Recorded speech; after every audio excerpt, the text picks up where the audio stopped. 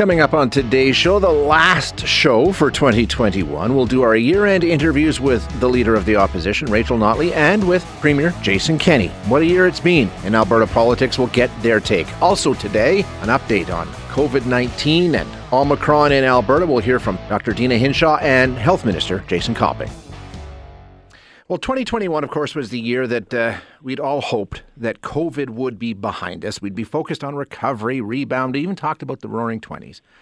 Obviously, that hasn't happened exactly as we were hoping. Joining us now to take a look at what happened in 2021 and what we can look forward to in 2022 is the official opposition leader, Rachel Notley. Ms. Notley, thanks so much for your time today. I appreciate you joining us. I'm very pleased to be here. I'm sure, like everybody else, you were approaching 2021 the same way. This will be the path to recovery, at least in some respect. We'll get back to something that resembles normal. Were you feeling that optimism in January of 2021, just like everybody else? Well, I don't know that it was quite in January of 2021, but certainly a little bit later on into the year I was, as I saw the vaccines starting to roll out and people starting to really get access to them. I think I was like everybody, really excited about what the wide-scale availability of those vaccines meant for all of our ability to get sort of our lives back to normal. So yeah, I was cautiously optimistic, but I was also a little worried because, we had a government that was pretty insistent on making thoughtless decisions. And I thought, we were going to have to recover just a little bit harder and a little bit farther than most people because we had to counter some of the unfortunate decisions made by the UCP leadership. Well, let's talk about the year and the decisions that were made and the road to recovery and, where we stack up against other jurisdictions. How would you characterize 2021 vis-a-vis COVID in Alberta, even if you wanted to put a grade to the way our province has handled it? Well, I think, to start off with, I think that our frontline healthcare workers, whether we're talking nurses, physicians, other critical frontline healthcare providers, they've been heroes. They have been working so hard and up against so many challenges. And for them, A++. For the decisions that have been taken by our government, I think it sort of started out with a D and it's slowly gotten worse. And the reason I would say that is because their decisions are not being made on the basis of evidence and best practice. They seem to be made more and more on the basis of politics. And what's even worse is that they're not learning from their mistakes. They continuously make decisions on the basis of politics, and they continuously jeopardize Albertans in the process, making Albertans pay for their mistakes.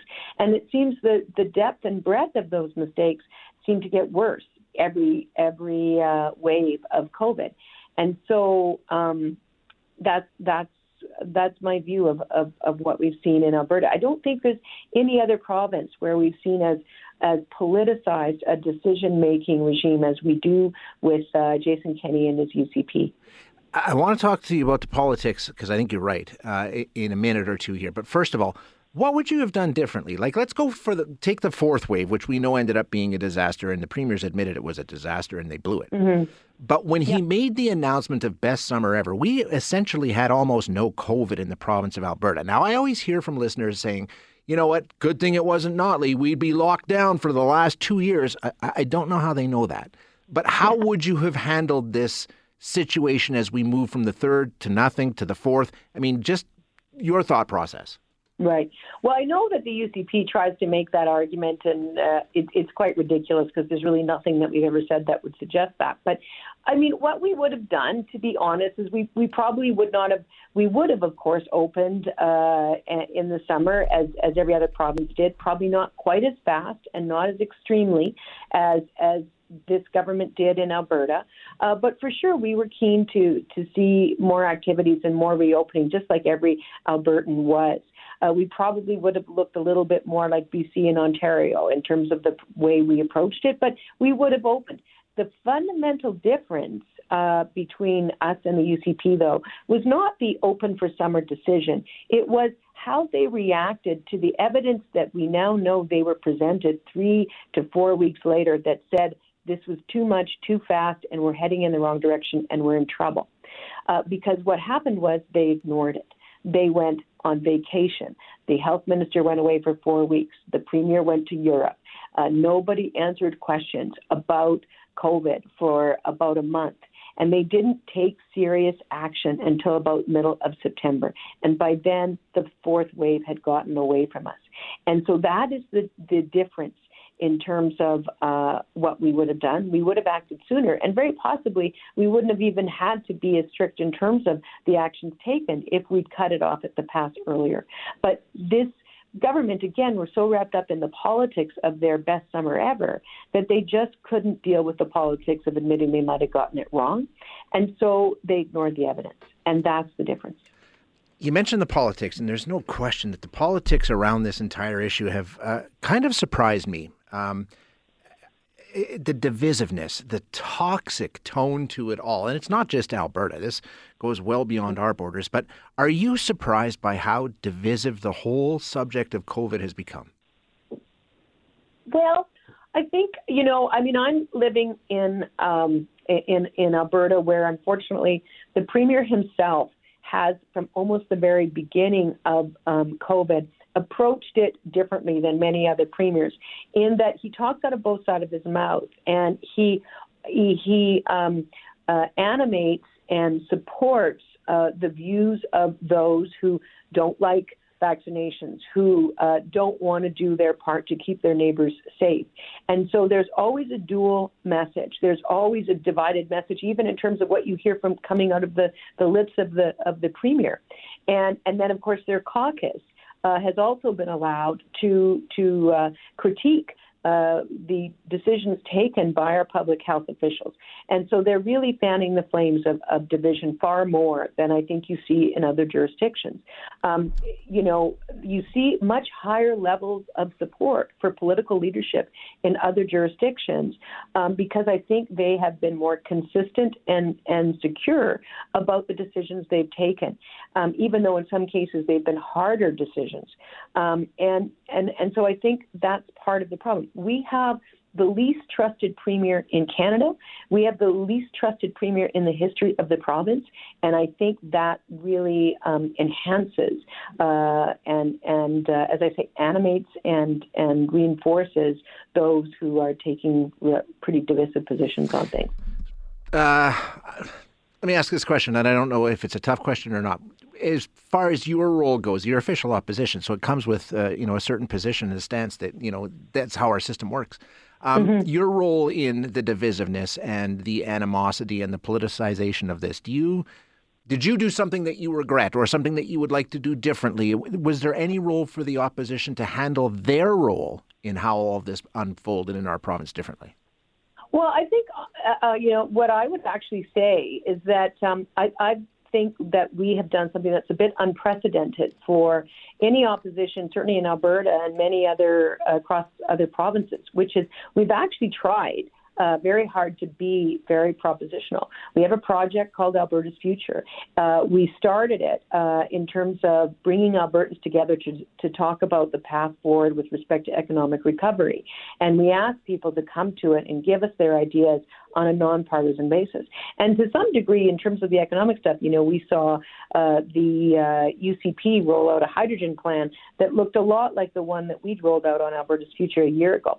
The reason I mention that is when it comes to COVID, we've also used that platform to put out a whole bunch of ideas for how we could handle COVID differently, proposals to keep our schools safer, proposals to get vaccines out the door more quickly, ways in which to help promote vaccine acceptance, and other ways to better support our small businesses, to channel the voices of those who've been through the open, close, and talk to them about what would help them through these cycles.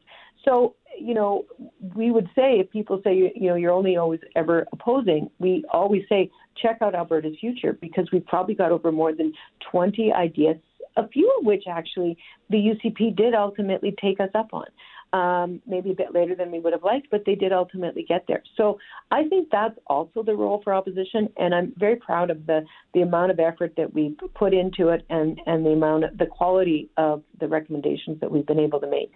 COVID aside, it looks like we're seeing some very optimistic figures, projections, data coming in regarding the economics of Alberta. The recovery appears to be at least kicking off, especially in the oil and gas sector. When you take a look at where we are on the road to recovery economically, how do you think Alberta is shaping up for where we are, heading into January of 2021? Well, I mean, there's no question that, we're all happy to see the bump in the international price of oil, and that is bringing some much needed money back into our coffers.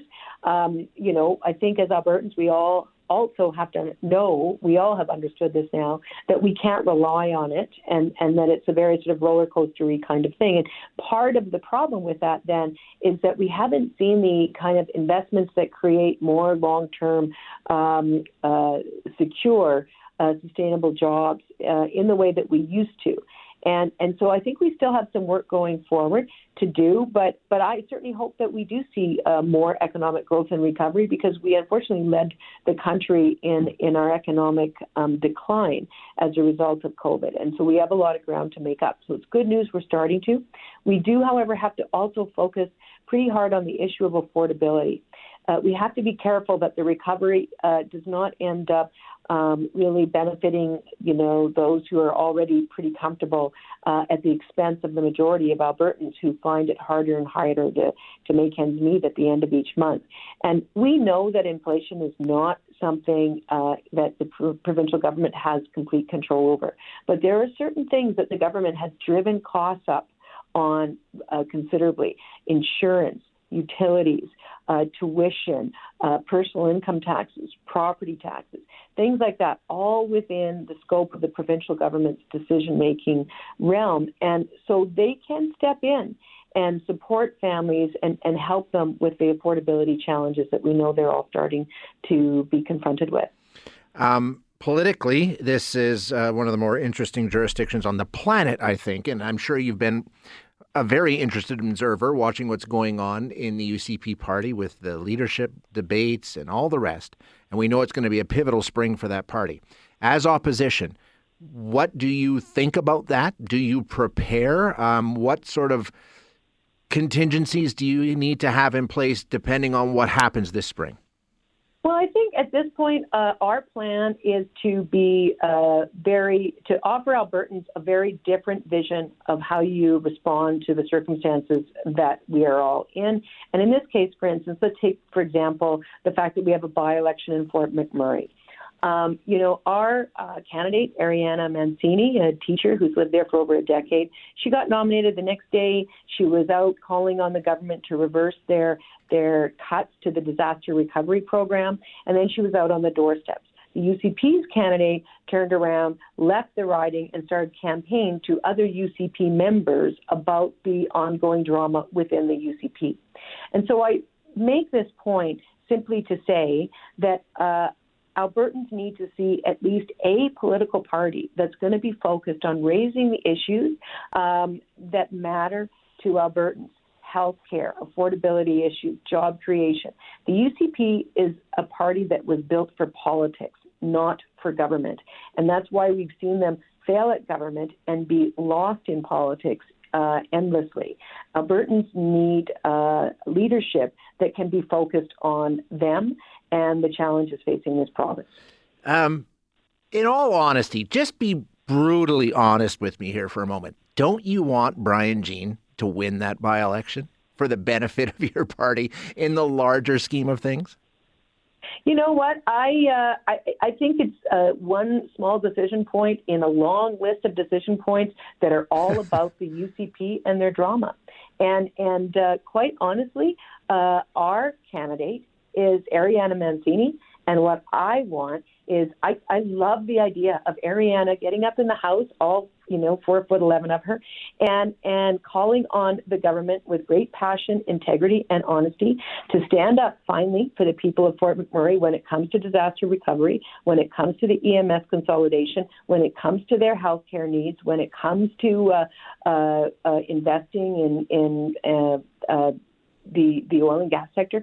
Those things are what the people of Fort McMurray need a voice on. They haven't, quite frankly, had a voice that's focused on them for very, very, very many years. And I would argue that the best thing for our party and the people of Fort McMurray and all Albertans would be for Ariana Mancini to win that by-election. Last one, and then we'll get out of here. What are you watching for 2022? How are you feeling heading into 2022, and what's on your radar?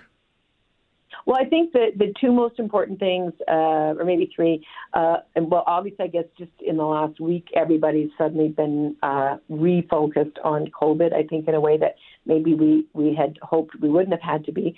So that's, of course, important. Yeah. But I would say that as well, we need to be laser focused on repairing the damage done to our healthcare system. And we cannot let the UCP try to use the damage they've created as a means to Americanize the system and further attack it. So that's going to be a huge focus for us. The other focus, as I've said, is affordability for regular families, helping make sure that they can make ends meet at the end of every month. And pushing the government to make the kind of changes that Alberta families need to see. And then finally, again, just the slow drumbeat of trying to get that hard, heavy lifting work of economic diversification promoted more and more, because that's what Alberta needs. And we need to be keeping, and the final thing I'll just say is we need to do everything we can to keep our young people here. And there's a long conversation we could have just on that. But too many people are leaving, and too many people are talking about how they could never see themselves here. And that is bad news for us in the long run, and we need to reverse that trend. Ms. Notley, unfortunately, we are out of time. Thank you so much for doing this, and Merry Christmas and Happy New Year. Yeah, you too. Merry Christmas to you, and Happy New Year to you and all of your listeners. Thank you so much, Rachel. Appreciate it. And truly, Merry Christmas and Happy New Year. We'll talk in 2022. You bet. You bet. Take care.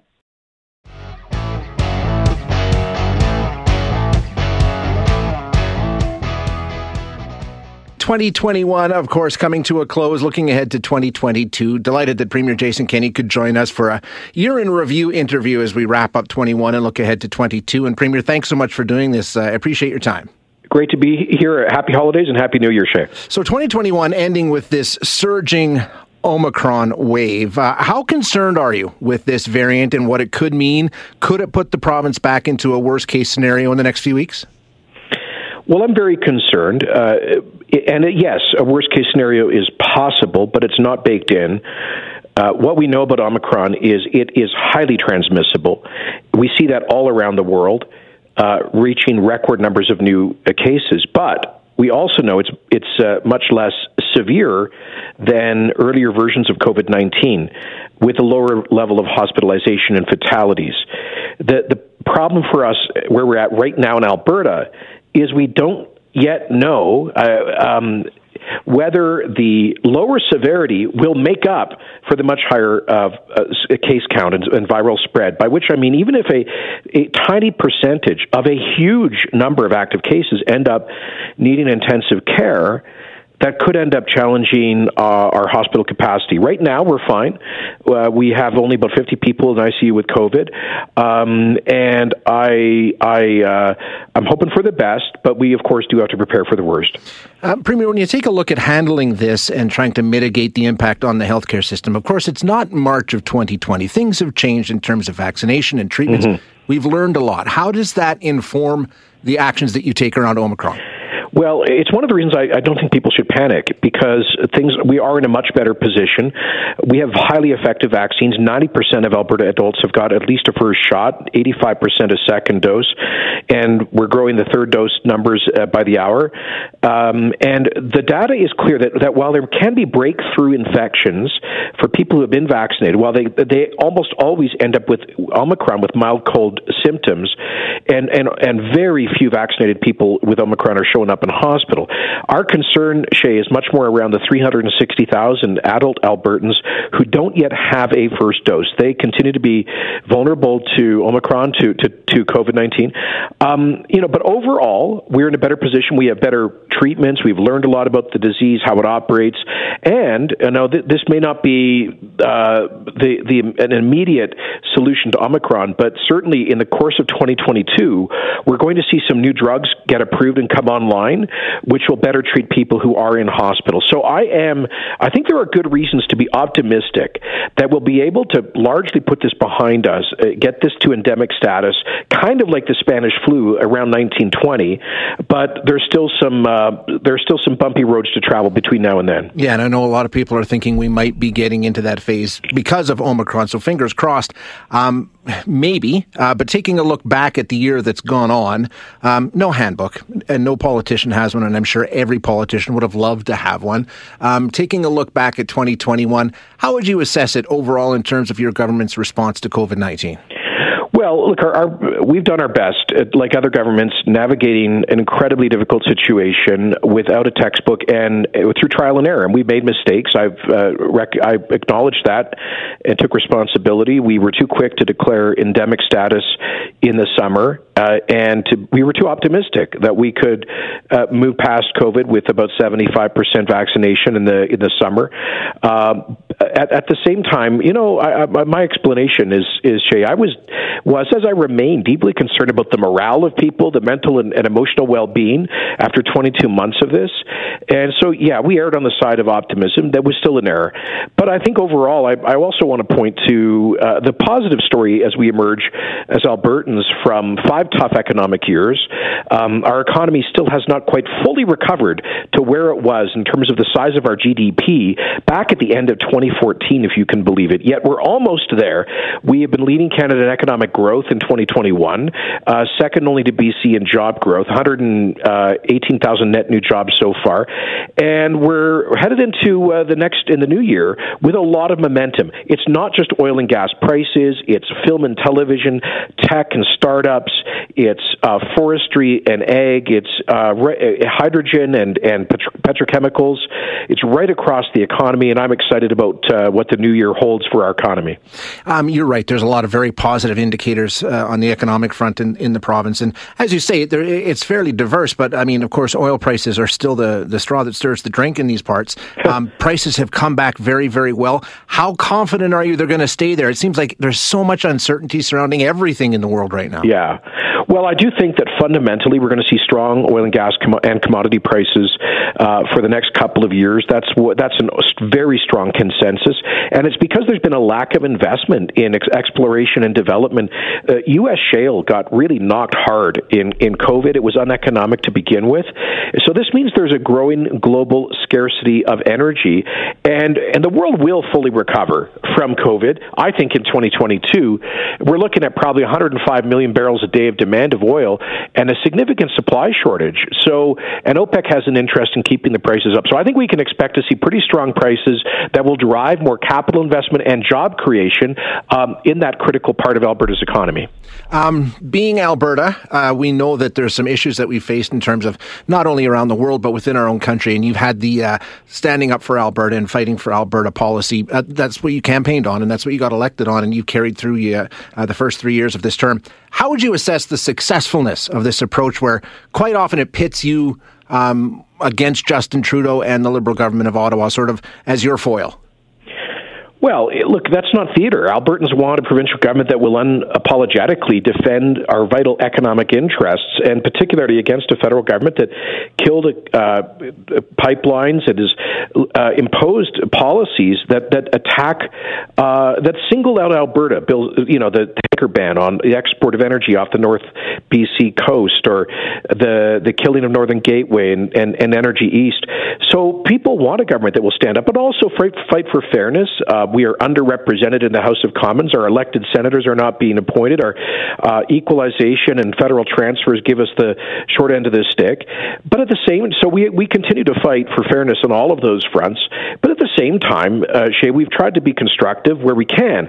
And, we got important agreements with Ottawa on the regulation of industrial CO2 emissions, on methane regulations, on the woodland caribou habitat. I know those sound like kind of maybe to some people technical or boring issues, but they are a big deal. Those are multi-billion-dollar issues for our economy. So I think we've proven that we're able to be pragmatic on the one track, but also resolute in fighting for our interests when it comes to standing up to policies like the No More Pipelines law. In terms of that sort of, I mean, it's an ongoing position that we've had in our province in terms of trying to, fight for a better deal with Ottawa. I'm just wondering, in terms of the political climate that we're living in right now, and it's certainly not uniquely Albertan, Canadian, even North American. I think it's around the world. Are you surprised by how divisive and intense the polarization and the partisanship is right now? Yeah, I am. I for sure. And I think COVID has just kind of fueled that. I'll be to make one political point. I regret that here in Alberta, the NDP opposition was the only opposition, I think, in the country from the very beginning of COVID that seemed to embrace it as a opportunity for division and attack as opposed to social cohesion and coming together. Look, I don't. They've got a job to do. That's fine. I don't mind getting criticized by the opposition, but I think other oppositions try to take a slightly more constructive approach. At the same time, there's been an incredible polarization around the world, and I think more in Alberta than the rest of Canada on COVID policy, and I regret it. On the one hand, we have a very large number of people who I think people who typically are able to stay at home comfortably, who have been pro-lockdown. And on the other side of the spectrum, a pretty large number of people who have been opposed to almost any COVID restrictions or policies. And at the extreme side, who are rabidly anti-vaccine. And unfortunately, these two extremes have been screaming at each other and at the government rather than listening. And I think it's been frustrating for people in the broad middle who know that there are no easy choices here, who don't like the damaging effects of restrictions, but know that sometimes they're necessary. And at the end of the day, I guess that's the broad middle that the government has to speak to. Yeah, I think you're right. And as you say, it's very difficult.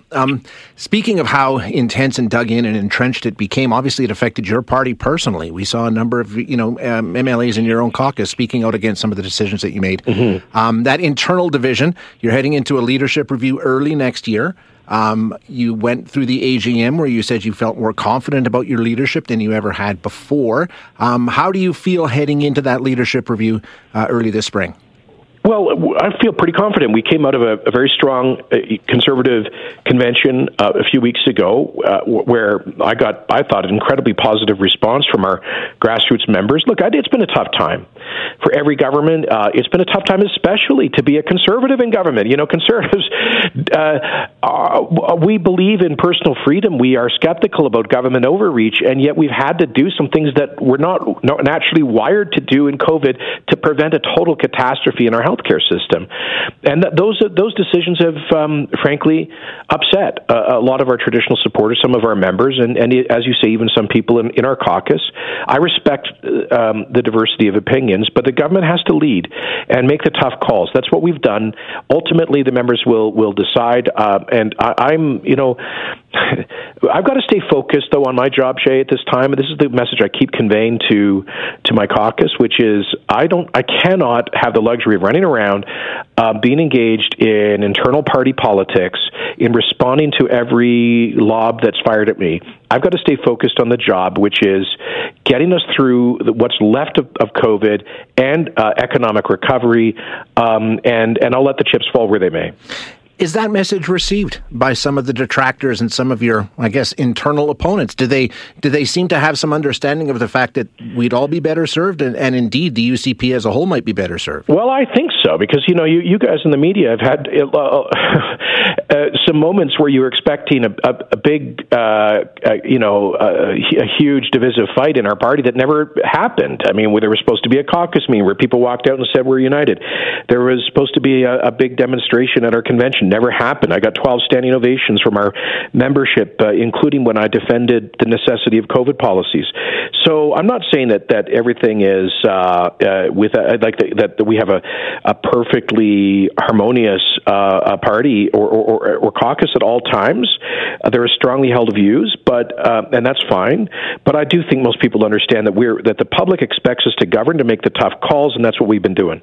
It's no surprise. I mean, you've seen the polling numbers showing that you're under pressure and the fundraising numbers. You've got a little over a year now. Is that enough time to get through COVID, unite the party, and turn things around? How much pressure do you feel to see some progress in that area as soon as possible? Well, there's 16 months before the next election. They say a week is an eternity in politics, so 16 months is several eternities. I would say this, Shay, that we were elected to create jobs, grow the economy, and get pipelines built. Well, we're now leading Canada in economic growth and job creation. One pipeline's been built, and I think we're going to see 2 more done. We were also elected to stand up and fight for Alberta. We've been doing that on every front. And we were elected on a very ambitious reform agenda, our platform. We've already implemented about 85% of those commitments. So I'll be able to look Albertans in the eye at the next election and say that we did what we said we would do, especially on jobs and the economy. And I think that's what most people will be voting on. Last one, and I'll let you go, Premier. I've said many times on the air that, even as I'm being critical of some of the things you and your government have done, I've said, you know what? Boy, am I ever glad I'm not the one having to make these decisions, because it's easy to sit here and criticize. But this pandemic, you want to talk about extraordinary circumstances.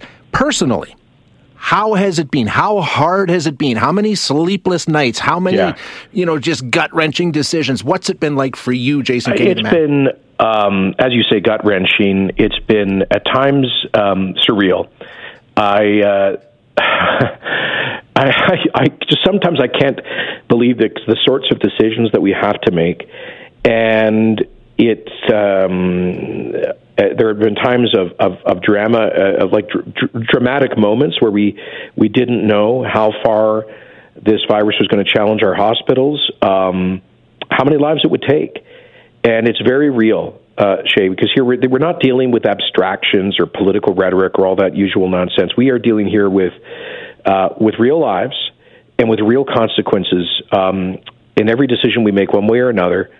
So it has been incredibly tough. But it's not, that's not to say I'm in a pity party here, because everybody in a position of leadership has had to go through that.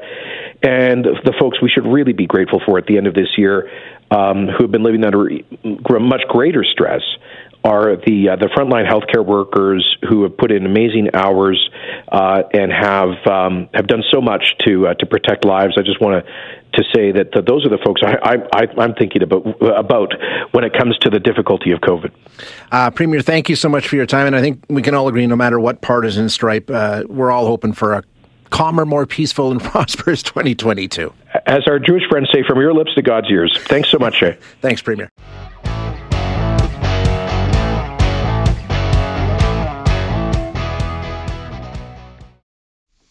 To begin with, I'd like to express my sincere appreciation to the frontline staff in Alberta's healthcare system, including nurses, doctors, and other workers who have continued to care for patients through the holidays.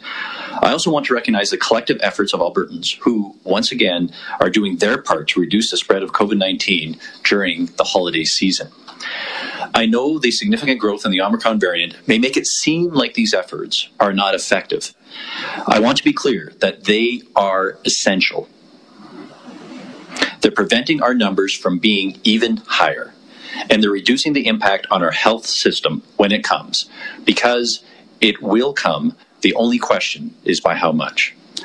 But by following the public health measures, holding smaller gatherings, and staying home when you're sick, you continue to help protect our healthcare system and each other. And I thank you. As I've said before, we're taking a balanced approach to public health measures to protect Albertans and prevent our healthcare facilities from being overwhelmed. This includes preparing for what's coming next to Alberta based on what we're seeing in other places. One aspect of these efforts is reducing the duration of isolation requirements for people who are vaccinated. Effective Monday, January the 3rd, people who have previously received at least 2 doses of vaccines and test positive for COVID will be required to isolate for 5 days instead of 10, as long as their symptoms have fully resolved by that time. If symptoms continue past 5 days, then their isolation will need to continue until they are feeling better. For the 5 days following their isolation, these individuals must wear a mask around others at all times when they're outside their home. We feel this is prudent given the evidence that shows that fully immunized people have shorter infectious periods. This change is also in line with the approach Ontario and other provinces are taking, and with the latest guidelines from the CDC in the United States. To be clear, Anyone who has symptoms must isolate until those symptoms resolve, vaccinated or not, confirmed to have COVID or not. As well, anyone who is unvaccinated must still isolate for 10 days. If your symptoms last longer than 10 days, you must continue to isolate until your symptoms are gone. We're making these changes to help prevent disruptions in Alberta's workforce, especially for those who deliver the services Albertans count on. We believe this step will help balance the need for continuity in the workforce, the well-being of Albertans, and our need to continue to reduce the spread of the Omicron variant. We're providing an exception for workplaces where disruption of service for 24 hours or more would be harmful to the public and where there is no other way to continue the service except by bringing workers back before their isolation period has ended. In these exceptional circumstances, additional public health measures will be required. For example, returning workers would not be allowed to remove their masks when in the same room as anyone else at any time, even if they're distanced. Now, this measure to manage through Omicron is in addition to a number of measures we announced yesterday. As noted by my colleague, the Minister of Education, we decided on extended holiday break for kindergarten to grade 12 students. This announcement included 8.6 million rapid tests and 16.5 million medical-grade masks going to our students and staff starting the week of January the 10th. We've also taken a step I announced just yesterday to improve access to virtual visits to physicians. I am pleased that we were able to work together with the AMA to make this change. We know that many people have avoided getting treatment they need during the pandemic due to being uncomfortable going to a doctor's office or hospital. And certainly, the Omicron variant is not helping the situation. So we're adjusting how physicians can bill for virtual care to improve access while we reduce the chances for the virus to spread. We'll continue to respond with caution, balancing safety with the need for businesses and communities to function. And these changes are in addition to the recent changes to the Restriction Exemption Program and other actions that we took last week, including reducing large gatherings and removing food and drink consumption, limiting interactive activities like dancing, decreasing table capacity, and putting time limits on alcohol service. We're keeping the health measures already in place for gatherings along with masking requirements and expanding the rollout of booster shots and rapid tests. And we'll continue to watch the situation closely and we'll take further action if necessary to protect the healthcare system. So as we mark New Year's Eve tonight, I remind Albertans to continue to please to try to cut your contacts with others by at least 50%.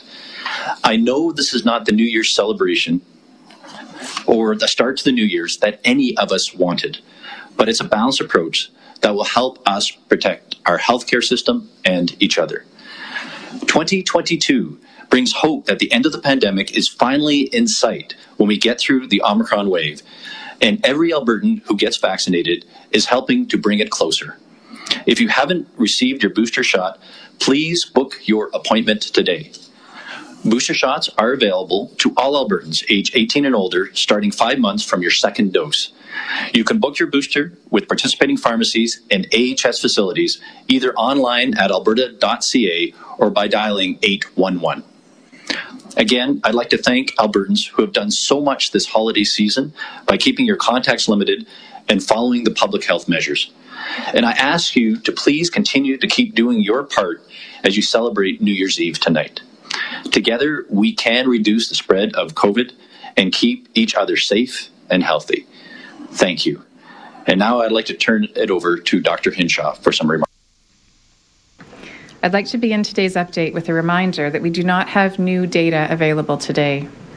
As I said last week, we have adjusted our reporting over the holidays as a way to give our teams some much-needed time off while still providing 2 media availabilities and case numbers 3 times this week to keep Albertans informed. Other provinces have also reduced reporting or are following a similar holiday schedule. It has, of course, been a very long 2 years for everyone.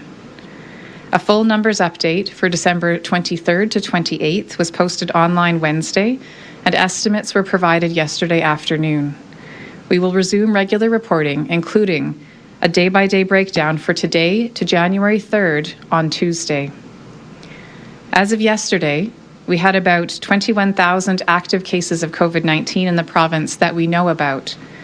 As has been true throughout the pandemic, the total number of new and active cases in the province is greater than those figures, and this has been further changed by our necessary recent adjustments to testing protocols, similar to other provinces coping with extraordinary volumes of cases.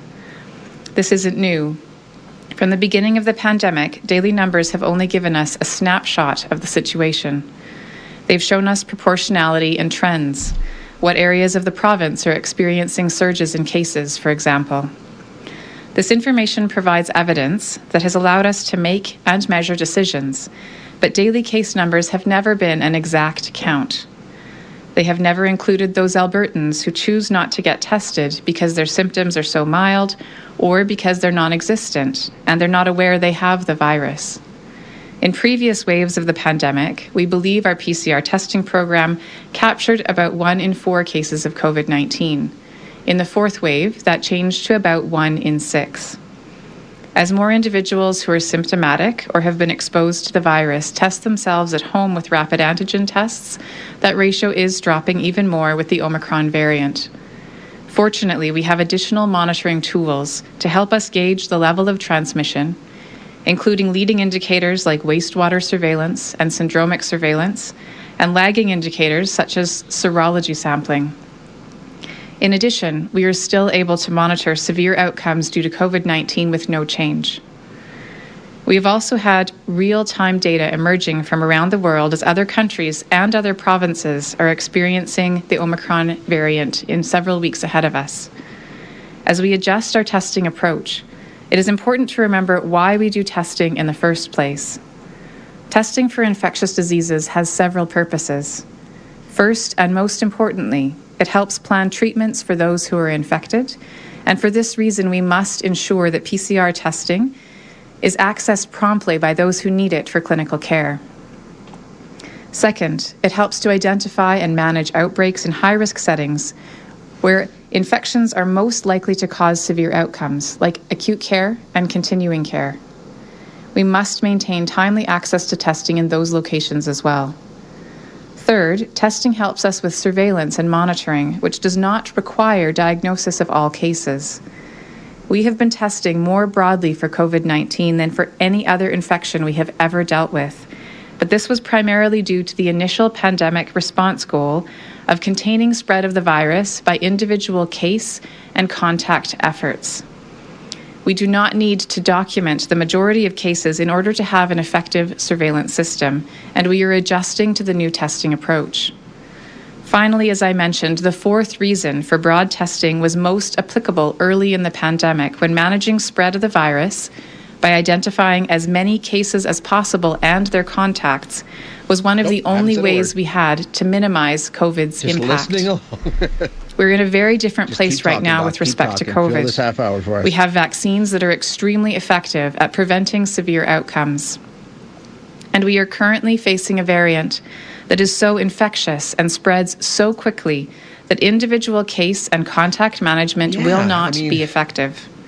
We must use proactive approaches rather than reactive ones. We will continue to watch all of our metrics to help get a well-rounded view of Omicron in the coming days and weeks. You can come back after. While we continue to learn more about this variant, what we do know is that Omicron is spreading far more quickly than any variant we have ever experienced. With more people being infected and in a very short time, that poses a significant potential threat to our healthcare system. Even though it seems that a smaller percentage of cases are requiring acute care, we can expect that with a greater number of people infected, that will soon translate into a greater number of people in hospital. How high these numbers will get is still not known. We've had the benefit of seeing the variant play out in other countries first.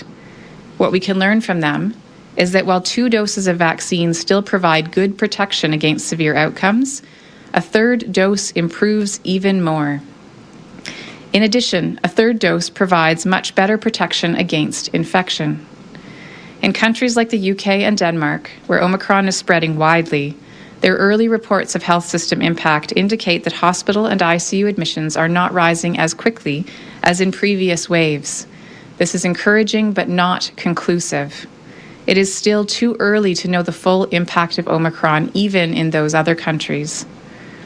It's also important to note that in both of those countries, their booster program has reached more than 40% of their population, while we are still around 20%. I urge everyone to get their third dose as soon as possible with whatever vaccine is available to you. I want to speak specifically about the Moderna vaccine and mixing different vaccine types. Data from the UK show that in those with a primary series of Pfizer vaccine, having a Moderna booster resulted in higher and longer lasting levels of protection than a Pfizer booster. I'm hearing reports that some people wish to wait for Pfizer to be available, and while I understand a wish to have the same vaccine, we do not have enough Pfizer right now for people to pick this vaccine and get a timely third dose. Please take the vaccine that is available to you soonest. For those who are under 30, there is a slightly increased risk of myocarditis with a second dose of Moderna over Pfizer. We don't yet know if this will hold for the third dose. So while it is recommended that Pfizer can be the third dose option for those under 30, if individuals wish to choose Moderna, they are able to do so. If you get Moderna, you can be confident that this booster is giving you the best protection available. Getting every dose of vaccine you are eligible for is an important way to slow the growth of Omicron and to mitigate the risk to our healthcare system and to Albertans. It is also critically important to limit in-person contact with others and follow all measures currently in place. I say this knowing that today is New Year's Eve, and tonight and over the weekend, many people are planning to gather with family and friends to ring in what we hope will be a much better year. I know we are all so tired of COVID. Many of us hoped that last New Year's Eve would be the last celebration we would have to put on hold because of the virus. Unfortunately, COVID doesn't care about our celebrations, and it doesn't care that we miss getting together with family and friends. Our best defense right now is to keep our social interactions small, because wherever COVID has the chance to spread, it will. We need to limit our gatherings or postpone them altogether. I know this is difficult. This year, restrictions do allow for us to go out with friends or gather indoors to celebrate the new year, but they require us to do so in a limited way. If going out to a restaurant or party in a hall or other venue, all restrictions must be followed. Please keep groups small. Wear your mask when you're not at a table and when you're not eating and drinking, and very importantly, if you feel even slightly ill, please stay home. If you're going to an indoor social gathering, or if you're hosting one yourself, please keep it small, 10 people maximum, and the fewer the better. Ask any guests to stay home if they're feeling ill, and if you're feeling ill yourself, please cancel the gathering. I know that living in Alberta can make it difficult to celebrate outside in the winter, and we've been reminded of this over the past several days. But it looks like the forecast for this weekend may be cooperating with milder temperatures. So if you're able to celebrate New Year's Day outdoors, please do so. You may even find it a welcome relief from being cooped up indoors over the last week or so. Wherever you go and whatever you do, you should anticipate that one or more people present in any location will likely be infectious with Omicron, even if they don't have symptoms. Make decisions and take precautions based on that assumption and the knowledge that action now is critical to preserving our healthcare system in the coming month. Even though this is not the way any of us want to celebrate the new year, there is still hope. Over the last year, Albertans have demonstrated their strength and resilience and determination to end this pandemic. Most of us have gotten 2 doses of vaccine, and many are now getting the booster. Children 5 to 11 now have vaccine available to them and are getting their first doses, with second doses coming soon. That commitment to doing the right thing is what gives me hope for the year ahead. We must continue to do what's right for us and for our communities, to work together so we can truly enjoy a start to a brand new year. Thank you, and we're happy to take questions. Thanks, Dr. Hinshaw and Minister Copping in Calgary. We'll go to the phones right away, but a reminder first, if we don't get to you, you can follow up with us separately offline as always. So we'll go to the phones. First caller, please. Thank you. The first question question is from Emma Graney, Globe and Mail. Yeah, g'day, Dr. Hinshaw and Minister Copping. Thanks for taking my question. Happy New Year to you both. First question here on the shorter isolation period. Are we just talking healthcare workers here, or are we talking other workers that would be in essentials, such as energy, grocery store, and those kinds of things? And did you, hear from businesses to make that decision, or how did that come about? So I can start off to answer the question, and maybe Dr. Hinshaw, you can add. So again, we're providing flexibility for first the 10 days to the 5 days applies generally. We are providing additional flexibility for certain employers who are providing essential services, and they can't replace an individual who perhaps within that isolation period can't be able to provide the service, that flexibility, but they actually have to put other measures in place to do that. And it's really important for essential services, and we're asking employers to take a look at that, as well as, so they'll make the decision based on essential services and guidance with the CMOH, but as well they'll need to put additional measures in place. But Dr. Hinshaw, if you'd like to elaborate on that, please. Sure. Thanks, Minister Copping. So, as you said, the change to a 5-day isolation period for fully immunized individuals, as long as symptoms have resolved by 5 days, is applicable across the entire province for anyone. So that change is based on the evidence that those who are fully immunized shed virus for a shorter amount of time if they have a breakthrough infection, as well as the analysis that shows that if we can have more people complying with that isolation period, and we know that shorter isolation periods are easier to comply with than longer ones. So the more people who comply with that isolation period, the better off we'll be, and that can actually have an overall improved effect on limiting spread. The second piece is, of course, the discretionary approach that is limited only to those in industries or services where disruption of that service causes a significant public health impact. So that could be something like a water treatment plant, it could be healthcare, it could be another service or location where a disruption could, again, significantly impair public health or safety. Those exceptions we anticipate will be less likely to be needed given the universal 5-day isolation period. However, there could be instances where a particular critical service does need to bring some people back earlier than that time period. And if so, again, there will be very specific rules laid out for additional precautions and what kinds of criteria that those businesses will have to meet. And all of that detail will be available on Monday. Dr. Deena Hinshaw going through some of the details around the changes in isolation in our province. Basically, bottom line, goes from 10 days to 5 days for a positive test if you're double vaccinated.